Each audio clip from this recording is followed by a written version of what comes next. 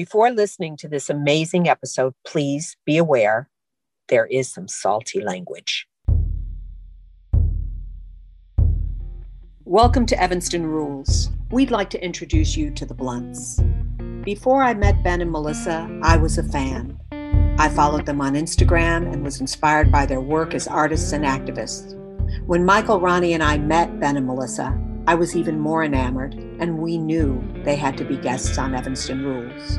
These two awesome Renaissance humans make the world a better place in act and deed.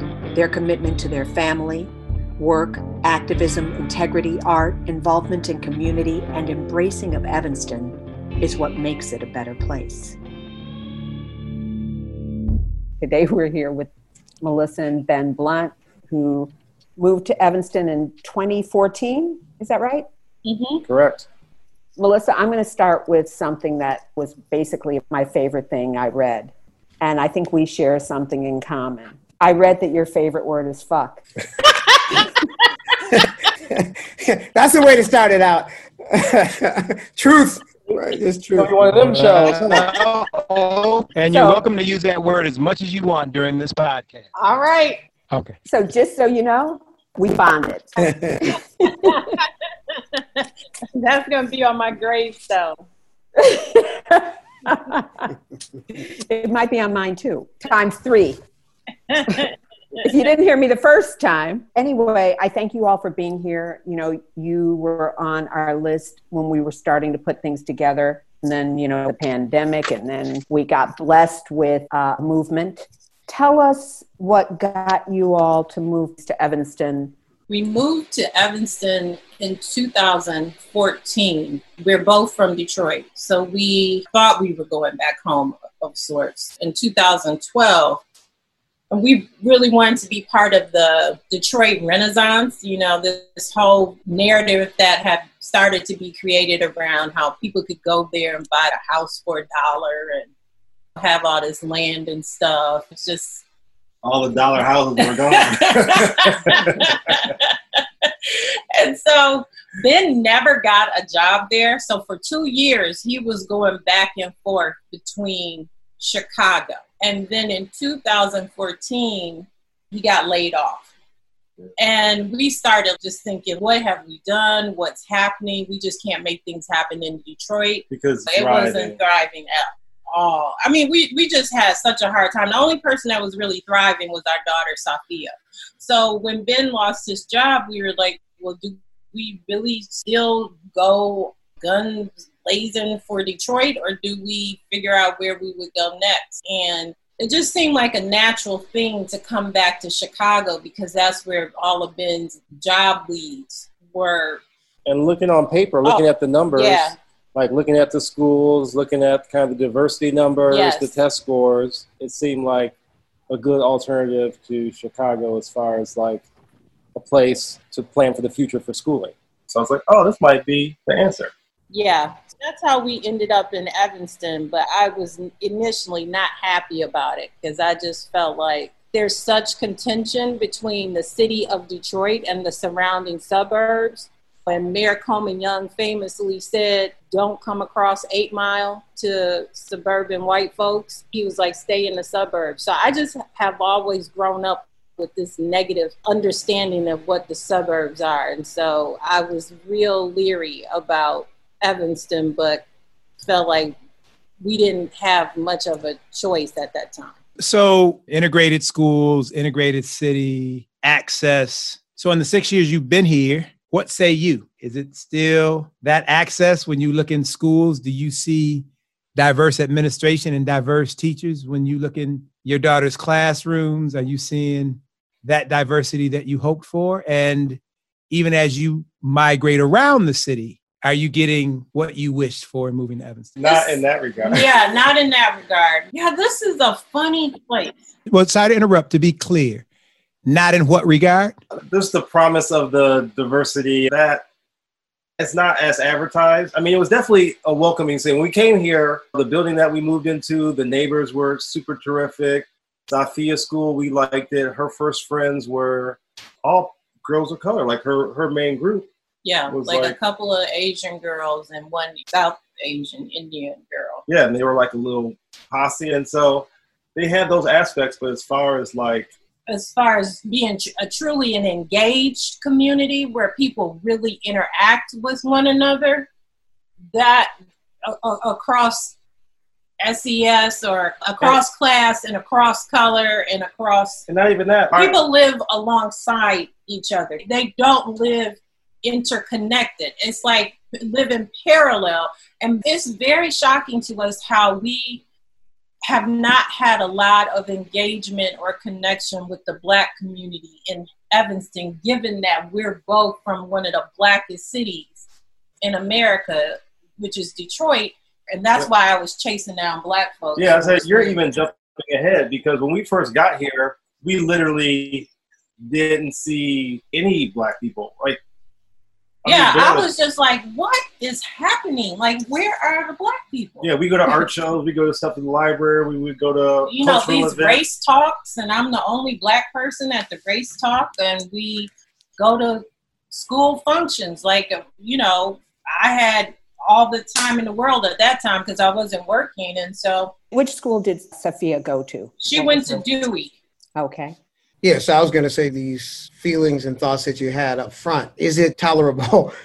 And what can you tell us about that experience? It is just so strange. Like, from the beginning, Evanston started winning my heart over. I struggled to really get my psychology practice up and going in Detroit. It was just a mess.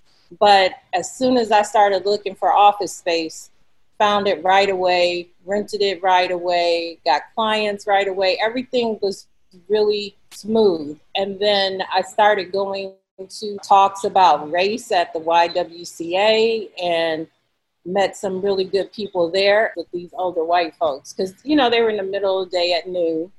So I got to know a lot of people that way. And then it just was this domino, good blessings kind of effect. The building we moved into, lovely people. It was like a open door policy with between 6 units, and we made friends with those folks, and we're still friends with them. It's where Ben and I both blossomed with our art journey. The space that you started with, which maybe the title of the first chapter could be Fear of a Suburban Planet. Yes, absolutely. But, this feels more like home than Detroit does now.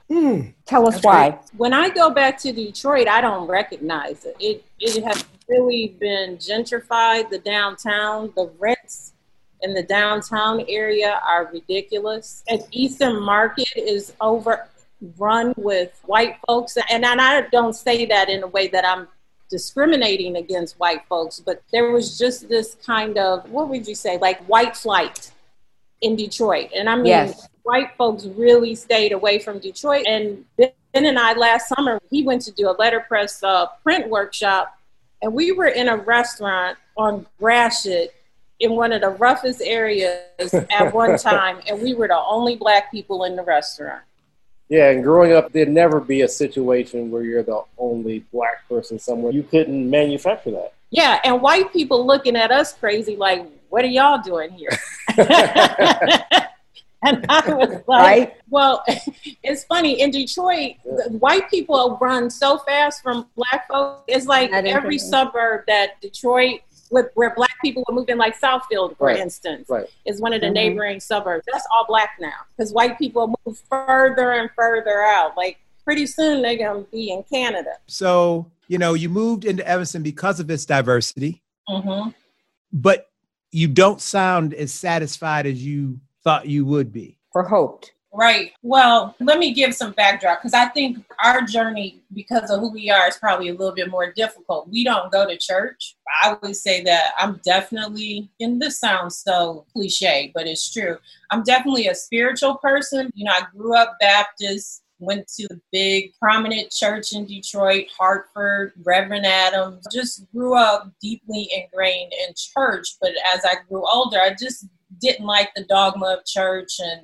just that whole piece of it. So I think our Black community would certainly be present if we went to church. Say we join Second Baptist or something like that, or the AME church. But because we don't go to church, we're not in close proximity to Black folks. And I'm not sure, Ben, if that makes us suspect to Black people too. I wonder about that. Well, depending, right? Well, that's a long conversation. Yeah, right? no, I think that's a whole different other podcast. I have a lot to say about that in Evanston, and here it's just been so strange. But I'll tell you what, Larice, the only time I see Black folks at my sewing circles, when we were working on the Black Lives Matter witness quilt, up here in Evanston, like all white women. And let's go really quickly into the work you do. You're a licensed therapist, you see clients, but you have this amazing artwork that you do. So when you talk about your sewing circles, can you discuss the pieces you did specifically in February each day during Black History Month? Well, those pieces grew out of me trying to lighten some of the burden and despair and grief that I felt, which was the Black Lives Matter witness book, and working on memorializing Black women, girls, and babies who lost their lives to violence in Chicago from 2016 and 2017.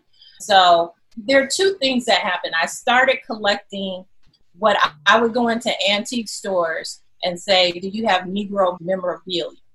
Code for racist imagery. And so I would have these be like Mammy cookie jars, pickaninny napkins and tablecloths and stuff. And so seeing this imagery on textiles coupled with Black women are dying at alarming rates and nobody's talking about it, I was just like, I want to celebrate Black women. We're more than statistics. We're more than victims of violence. The hashtag Black Girl Magic. And so I just wanted to explore that magic. I wanted to explore the accomplishments and lives of Black women and celebrate Black women. So that's when I came up with the ABCs of Black Girl Magic. And so for each day in February, I featured a letter of the alphabet and the woman on that textile piece, which are embroidered on IKEA dish towels. And so A, for example, is Assata Shakur. B is Bridget Biddy Mason, who was a self-made millionaire after she was freed from slavery and migrated, I think, from Virginia to Los Angeles. I mean, I just can't imagine at that time period migrating that far as a Black woman and becoming a millionaire in LA and starting one of the first AME churches that still exists today. When I continue to think about the Black woman's struggle in terms of race in America, right? It was a question that I never asked my Black mother. I asked my Black father, but as Black men, as a Black man, I can't speak for all Black men, but for myself, it's something that I'm aware of, but I have never dug into it because I'm so worried about Black men. So it's a piece of a story that is so powerful and so real, but I have to be honest, it didn't resonate deep enough with me that my mom growing up in Jim Crow South could have dealt with racism like my father dealt with it. Part of it is that Black women are supposed to be strong and silent and to take it and to not have tears and to not complain. And that is obviously part of the problem as we raise our families. I think that's really what the ABC series is about, and the Black Lives Matter witness quilt is about, is really raising the presence of and centering Black women. And I base a lot of my work on Kimberly Crenshaw's intersectionality. Andrea Ritchie is this lawyer who has written a book. I cannot remember the name of her book, but she centers Black women, Black transgender women. And the reason all of this stuff is so complicated with respect to raising the issues and concerns for Black women is that if you're talking about the oppression and invisibility of Black women, you have to talk about what Black men have done to Black women. And that often gets framed in a way that is more like Black women are betraying Black men or belittling Black men, rather than saying Black women are at the bottom of every total poll in the history of America. Because on the Black Lives Matter Witness Quilt Project, what became painfully clear was that Black women, most of those deaths, and especially the deaths of babies, are at the hands of Black men. And one of the women who also informs my work, which is Audre Lorde, had this wonderful conversation that was published in Essence magazine, I think in 1984. I might be wrong about that, but both of them are talking. And she really challenges James Baldwin to, hey, we can't just talk about racism as this big umbrella. We have to talk about sexism too, in the way that this goes back to kind of what Al Sharpton said at George Floyd's memorial. You know, America has had their knee on the neck of Black men. And so Audre Lorde talks about Black men with that kind of untreated trauma and anger and rage, then come home and put their knee on the neck of Black women.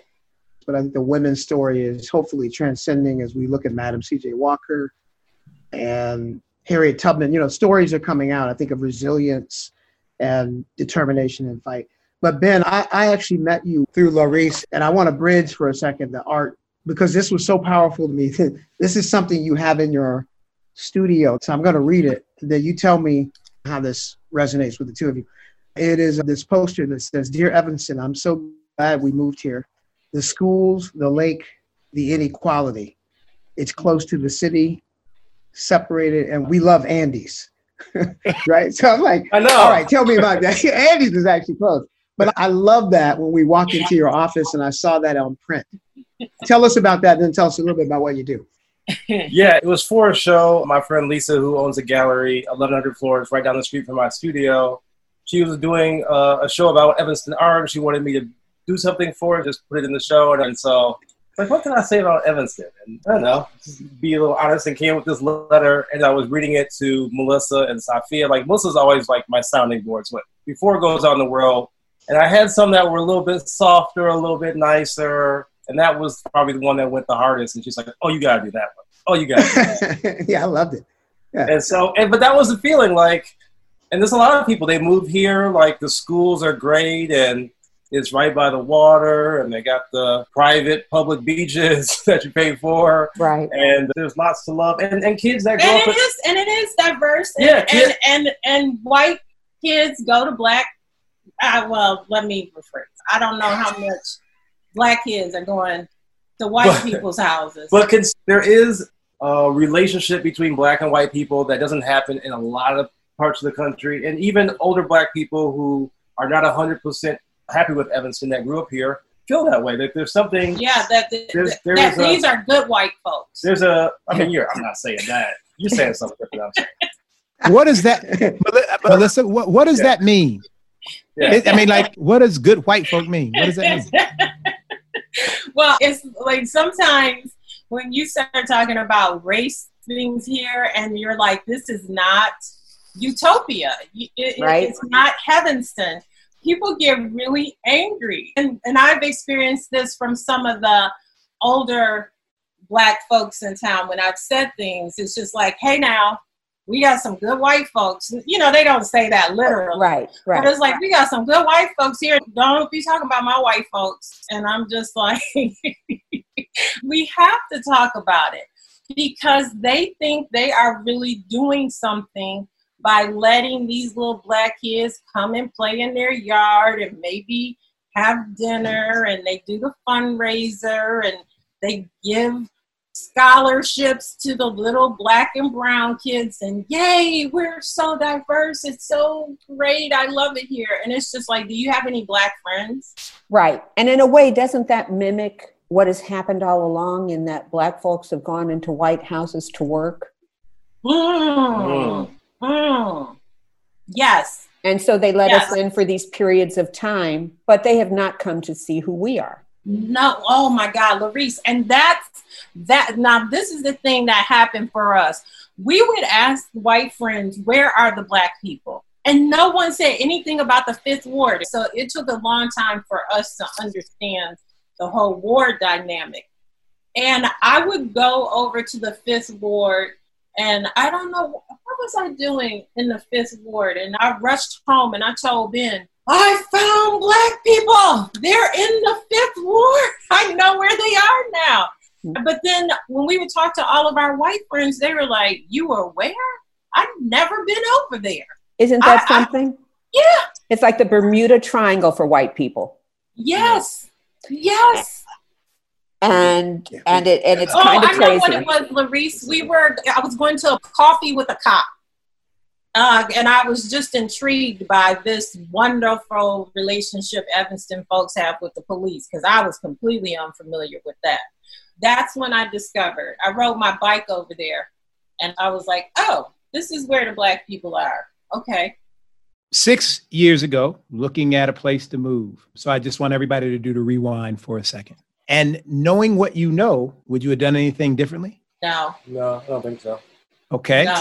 Now that you found out where Black people are, now that you've attended race conversations with you being the only Black person there, how do we continue to help Evanston unpack the reality of race and access? Oh, that is a tough question, but I feel like the conversation is being had. I mean, they're having them in the middle schools. You can avoid them, but it's being had. There's plays, putting it right out there, like high quality productions from Fleetwood, Jourdain, and Mudlarkers doing stuff. Opals putting stuff out there. Piven Theater did a big thing about the play of Home by the Lake, and our friend Nina has Dear Evanston, and she tries to have community book discussions where she's done some wonderful things. Yeah, so you know, they're getting there, and I think with this confluence of like the pandemic, financial crisis, and just the sheer fuckery of the current political climate, people are more willing to engage and be empathetic than they had been before. So Ben, tell us about Project 275. Oh yeah, 275 holidays. So that kind of is the connection between Melissa and my work as well. So for that show, I had this idea when I was at work several years ago. A white coworker of mine said to a Black coworker of mine, both women, it was on Martin Luther King Day, and she said, you know, if we had the day off for every time a Black man got shot, we would never go to work. But before the way they were talking about it. Wait a second. We need to pause on that. It's even worse than that. Ben didn't say it exactly right. The Black coworker said, "This is what we love. This is what we love about women. Right? Our women love us. They tell us, wait a minute, hold on, let me break it down for you. Yeah, go ahead. The Black coworker said, you know, she was kind of perturbed that they didn't have the day off for Martin Luther King Day. She was telling the white girl, hey, you know, we should have this day off. We shouldn't be at work. And so this chick answers back and says... The chick being the white girl. Right. Okay. Yeah. She says to the Black woman, well, if we had a day off for every time a Black man got killed, we'd never go to work. Ha, ha, ha. True. That is true. Truth. And so, I just thought it was just the craziest, like, racist thing that someone said that I had heard out loud in the office. Yeah, at work. Yeah, like, so. But let's just pause on that for a second, right? We would never be at work if we took a holiday for every Black man that got shot. Now, as insensitive as that is, and as offensive, is it not true? Well, this piece is bringing that to life. So I held on to it for a long time. My first thought was like, I'm going to collect all the racist stuff that people have heard in the office. I'm going to make this big giant book of racist things that Black people hear every day. Mm-hmm. And I sat on it for years. And after a while, I was like, that's kind of interesting to me and kind of humorous to me. But it's like, is anyone gonna really want to read that book?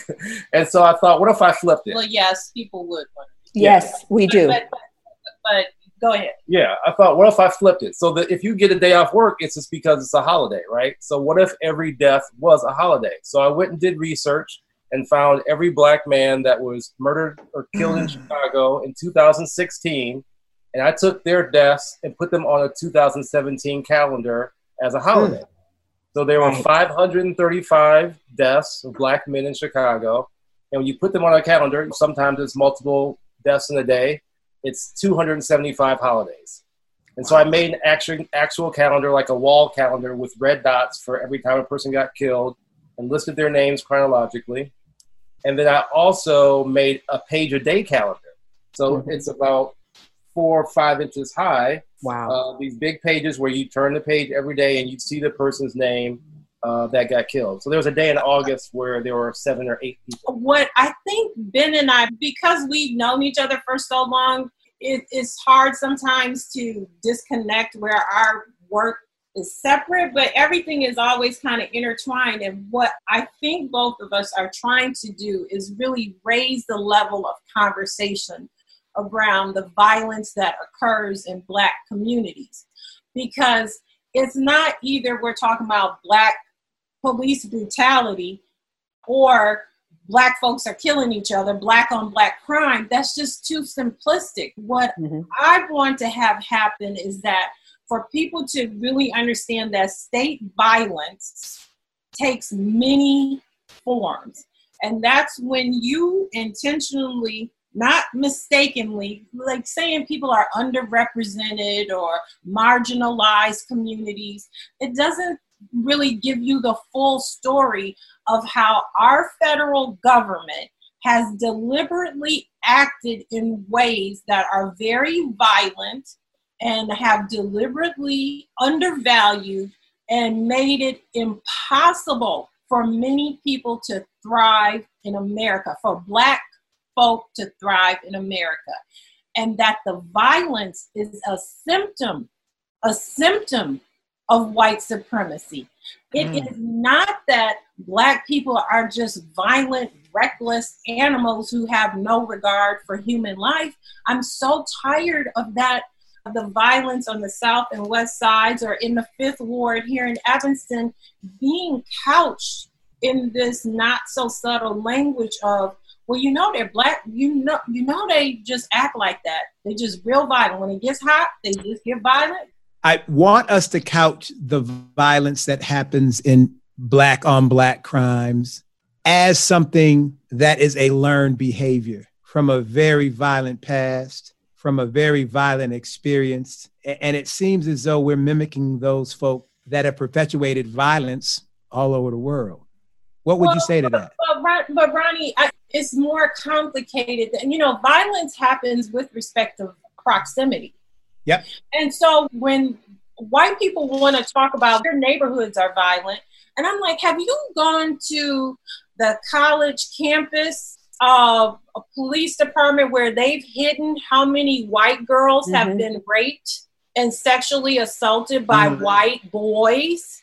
They hide that shit. So the violence that happens in white communities, white on white crime, happens, it doesn't get reported on and amplified in the media like the violence in Black communities does. As well as those boys do not get punished because they come from good families, they're good boys.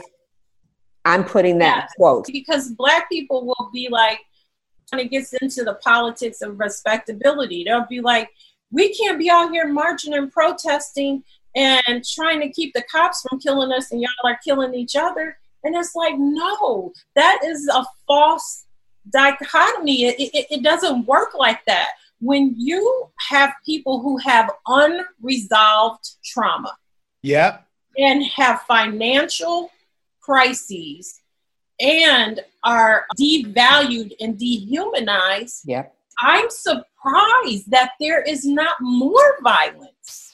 That is the miracle, that there is not more violence.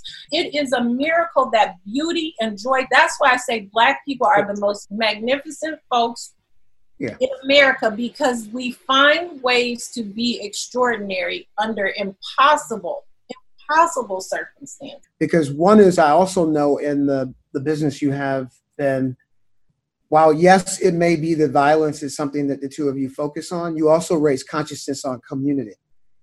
And there are many people who have come through to take those printing classes, and yet material is up on the wall.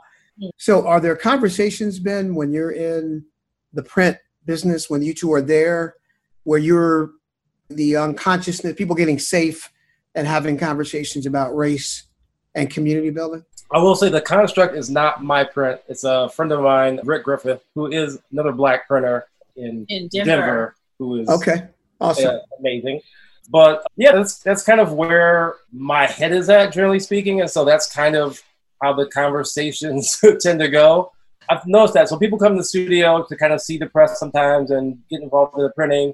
And that's kind of how we live our lives. That's where our focus is. So are you able, the two of you, when you're in the shop, are you able to address those issues directly when it's spoken? Yeah, usually some people will come and get like, really, I'm like, hey, what's going on? Like, oh, I really like your work. And then they'll go into a story about something like just sharing something with me. Like their family members who voted for Trump. Yeah, or I'm going to put this up in my office. I know people are going to give me a look, or I'm going to make sure. Yeah, I do get those kind of. And we get it a lot with the signs. People are like, oh, somebody stole my sign, vandalized my sign. And so that brings up a lot of conversations too. So speaking about the signs, you've been working at placing the signs around town, and I think you've got 2,000 up around town. And just for numbers' sake, in a town of 75,000 people, you've got 2,000. That's less than 10%. I mean, the numbers are pretty small for our integrated, happy place. Evanston. Tell us about that work and what it's like and what you've run up against while doing this and some of the comments you've gotten. I mean, I applaud the 2,000 people, but it's been quite a journey. We started that in 2015. Ben redesigned it because the Unitarian Church on Ridge had a big Black Lives Matter sign up, and we were really surprised and felt real good about seeing that outside of this predominantly white congregation. And they were selling their own signs. And so a friend helped a mother from Milwaukee plan a Million Moms March in DC. And so a set of friends of ours couldn't go to that march. So we held a vigil in Twiggs Park. So at that, we named a majority of the young people who have been killed by police violence.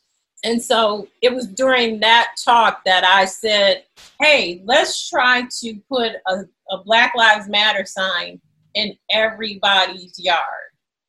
And so that started in 2015? And this is when Black Lives Matter was a controversial phrase. Right. This isn't when everyone was saying it and people weren't marching. This was when All Lives Matter first popped up, Blue Lives Matter first popped up. And so you can even see the change from when we did it in the beginning to the reception now. And let me say, that wasn't just us.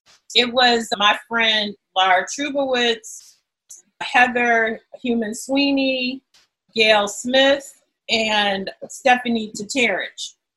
And out of that, people have gone on to do jobs at the ADL. Stephanie Teterich is now a board member on District 202. So, I mean, a lot of stuff grew out of it. But the thing that was disturbing to us is that, Larice, not more people don't have the sign. We just had somebody say to us 2 months ago, I would not have put this sign in my yard. And can we pause and say that this is a person who you would imagine might be engaged? Yes. So a person who would be engaged in a significant community member and just said to us, coming to pick up the sign, I would not put this in my yard 2 months ago. And Ben and I were like, why? And he responded, well, I don't know if I agree with all the politics of Black Lives Matter, or if I understand all the politics. And so we were like, Now, I chose not to engage further because I wasn't in a good mood. So the conversation. Melissa, you and Ben, you work extremely hard to put out the message that Black Lives Matter. What do you feel the impact of those signs are having? And are they really making a difference? I think in some way they are. So, yeah. I feel like if you drive around Evanston and you see hundreds and hundreds of signs, if you're visiting Evanston, maybe it brands Evanston as the kind of town that would do that. So if you're driving through Evanston and coming up to the movies or going to the Baha'i Temple and you say, wow, I'm driving up here and I see dozens of Black Lives Matter signs. I mean, that would tell you something. Or you go in a store and the store has that in their window. Right. Are white folk passing or do they really mean it? I don't know. It's both, but I feel like to me, it's like, I don't know. I think for some people it's the first step. And if they're faking it somehow, they weren't going to do much more than that anyway. But I feel like having those Black Lives Matter signs, it makes some people feel good. It makes some people feel safer, I bet. And seeing that every day does something, just like watching TV every day and seeing no Asian American leads, seeing no Black leads does something. It's no active thing happening, but you see that every day, it does something to you. And I think the signs can do the same thing. And it raises thousands of dollars for Black Lives Matter and other organizations, local organizations doing real work with people. So it does do that. Yeah. It funds, we've given away thousands of dollars to people that help people legal means with food, seeking justice. So it does that. Children to go visit their incarcerated mothers. Yeah. You know, it's paid for buses for that. Piggybacking on Ron's question, with the signs, when you think about the difference they make, what is it that you believe can actually get us to the other side? The other side of white supremacy, I don't think we're going to see that in our lifetime. I think we're planting seeds, though. Yeah. But I think the beginning is like something like Black Lives Matter. If we can't all agree that Black Lives Matter, if we can't all agree that racism is a thing, that white supremacy is structural, we have to get on the same page, at least as far as the conversation, like even with the reparations. First, it's a reconciliation. We have to say, this is true, this has happened, this is wrong, this is the effect, and then we talk about solutions. So to jump to solutions when a large percentage of the country think this is a waste of time, think you're getting hands out, hey, this is unfair, this is turning it around on us. The fact that I made those Black Lives Matter shirts 6 or 7 years ago and had a few out in the world. And then this summer, hundreds of people from around the world are calling me to get these Black Lives Matter shirts. That means people feel differently about that message. People agree with it. People are promoting it. You know, white people used to ask me, oh, is it okay for me to wear a Black Lives Matter shirt? Does that make me racist? Am I co-opting something? And now people are pulling up on their way to a protest to wear a shirt. So that's not about my shirt. That's about them feeling different about that statement. So I feel like maybe we're laying the groundwork for a real honest conversation between people. There is a campaign to dehumanize Black folks. So if somebody will put a Black Lives Matter sign in their yard as performance, I'll take it. So we have 5 value words: inclusion, diversity, equity, acceptance, and love. Maybe Ben, if you go first, how do those resonate with you? Yeah, I feel like and as you were saying, I just feel like they keep getting stronger and stronger. Like equity is a really strong word to me versus equality, the subtle difference. Like different people have different needs and not treating everyone the same. So I think equity is a powerful thing if people really understand what that is. And then you're ending on love, which is, you know, the most powerful of all words. But yeah, I feel like that's the journey we're on. We're trying to get to love. We're trying to get to equity as opposed to just equal, because equality doesn't take into account differences and just doesn't account the different journey people are on. It doesn't take into the context that we're not starting in the same place. And so, as there's a lot of people, that's a new information for people. Like, why is there a Black entertainment television? If there was a white entertainment television, you'd be so upset. And so I think, understanding that equity is a different thing than equality. Everybody is the same in that there's clearly just one species. There's not really races. That's a social construct. But we are different. We have different cultures. We have been treated differently in this country. And so, I feel like I love the words. I feel like it's building to where we're trying to get to. Laying a foundation. Yeah. So where do we go from here? And what do you tell a white family moving into Evanston about Evanston diversity? What I talk about is like the trauma of white supremacy, which impacts us all and impacts white people too. And what I want everybody to begin to have conversations about, and Ron, this gets to your point of where do we go from here, talk about how we are all suffering and traumatized by white supremacy. And for white folks, Isabel Wilkerson, who wrote Warmth of Other Suns, came to talk maybe about 4 years ago. And she was asked a question, who's more damaged, Black people or white people, by racism? I think I might not be getting it completely right, but she said, everybody was expecting her to say Black people. And she said, no, white people. She said, white people are more damaged because when you make up rules like you can't pass another car, Black people can't pass another car, white people in a car, how sick are you? Right. When you make up all these arbitrary, silly rules to ensure your superiority, that does something to your soul and to your psyche. And so she was putting forth this notion that I just kind of grabbed and latched onto. It was that we have to address the pain and the trauma of what white supremacy has done to America. And until we do that, I use this with all my clients, the trauma triangle. Until you do that, we will have all of the dysfunction and despair and violence and death that we see right now.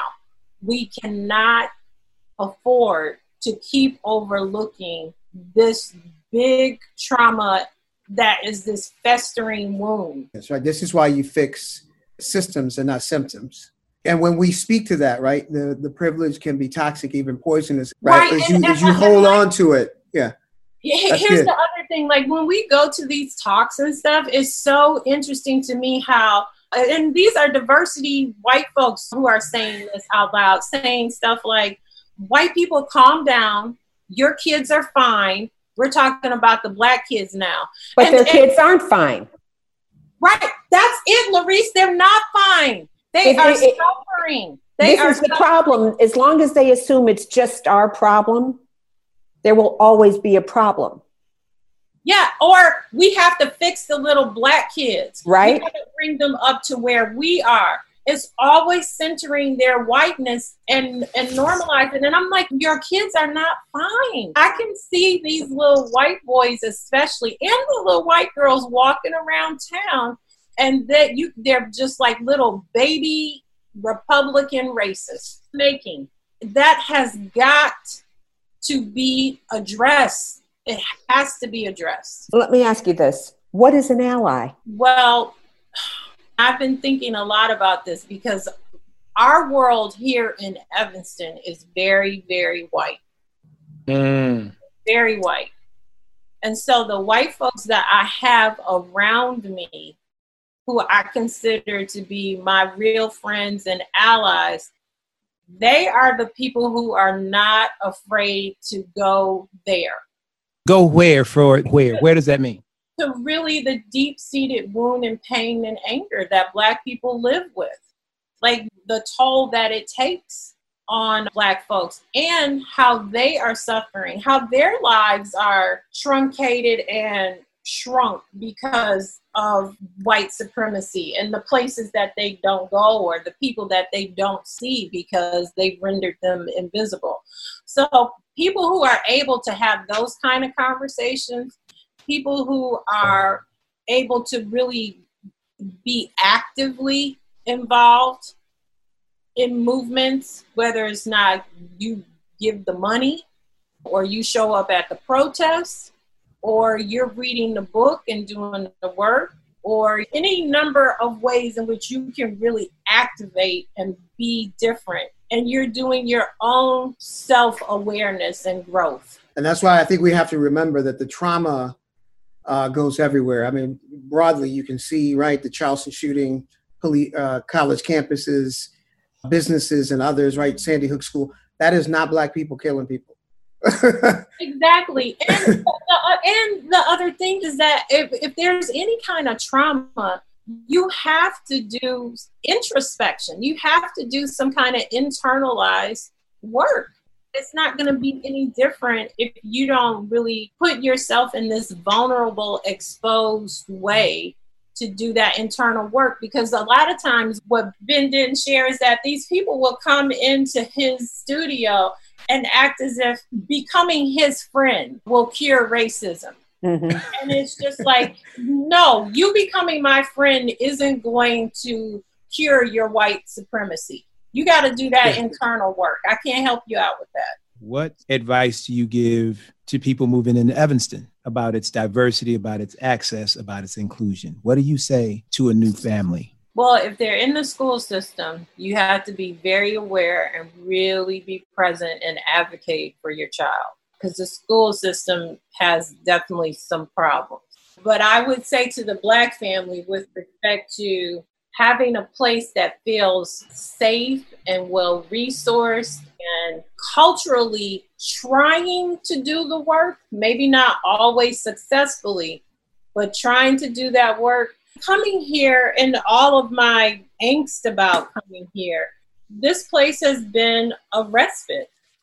It's been a balm. So there are wonderful things. You know, I've blossomed as an artist here. Safia has a level of independence that was where I really don't worry about her safety when she leaves the house. And I've lived a lot of places. This is a place that kind of comes the closest to trying to at least examine and put on the table some of these issues. For a white family, I would say don't be passive in your existence in Evanston. If you want this diversity, then get in there and do the work. You can't be a passive community member. You have to be engaged and get to know your neighbors. Go to the 5th Ward. Let's go. Okay. More Black people. Now you know more Black people in Evanston, right around the corner from you. Hey, real one. Melissa, pick one of our value words: inclusion, diversity, equity, acceptance, and love. And tell me how it resonates with you. Diversity, inclusion, equity, acceptance, and love.